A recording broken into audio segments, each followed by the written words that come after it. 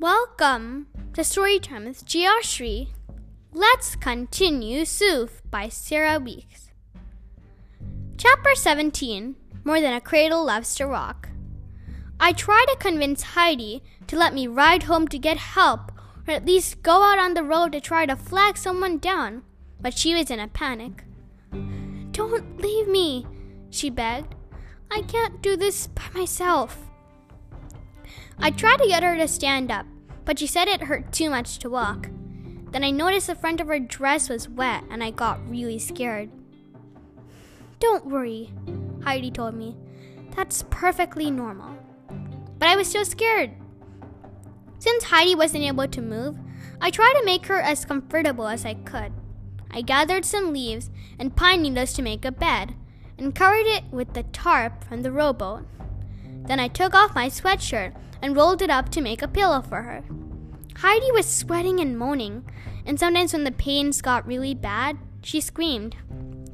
"Tell me what to do," I said. "I don't know how to help you." "Stay with me," she pleaded. "I will," I promised. I held her hand and didn't let go, and when she cried, I cried too. The pains were getting closer and closer together, and then all of a sudden, Heidi's head rolled back and she started breathing funny.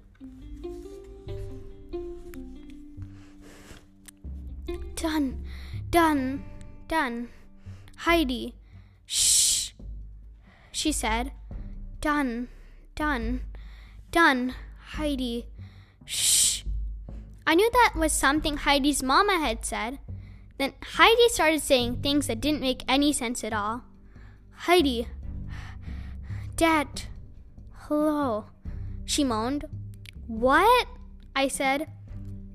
"Soof, shh, tea." "I'm sorry, Heidi," I told her. "I don't understand. Are you thirsty? I can get you some water from the lake, but it might not be clean." Heidi shook her head and moaned again. "Out.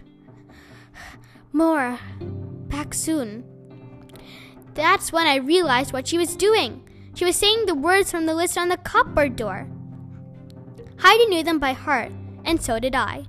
"Go. Good. Again," I said. Heidi looked up at me and nodded. Her eyes looked even bluer than they had before, like there was a light shining through them. "Blue. Pretty. Now," she said. There were 23 words on the list.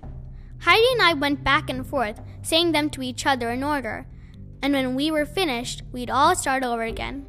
After a while, she was too exhausted to say them anymore, so I said them for her, because I knew she needed her mama with her, now more than ever before. The baby was coming soon, but I didn't know what I was going to do when it did. That's when I heard someone coming down the path. "Mama!" Heidi called out, but it wasn't Heidi's mama. It was mine. "Aurora!" she called. "Where are you?" "Over here, Mom!" I shouted. "Hurry!" It's a good thing she got there when she did, because things happened pretty quickly after that. My mother called for an ambulance, but the baby clearly wasn't going to wait. "Do you feel like you're ready to push?" my mother asked. Heidi nodded and put her chin to her chest.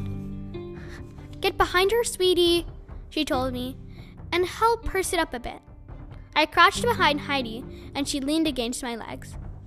I couldn't remember where we'd left off on the list, so I started again from the beginning. Heidi, Dad, hello, Soof, shh, tea, out, more. "You're doing great," my mother said. "Both of you. Couple more pushes and we'll be there. Back soon. Go. Good. Again. Blue. Pretty. Now." "Deep breath," my mom said. "Hot. Kiss. Bad. No. Uh-oh. Ow. Done." It seemed too perfect that Heidi's baby would be born just as I reached the end of the list, but that's what happened. "So be it," I said, as that beautiful little girl slipped into my mother's waiting hands. Done, Heidi. Shh. Thank you for listening. Bye until next episode.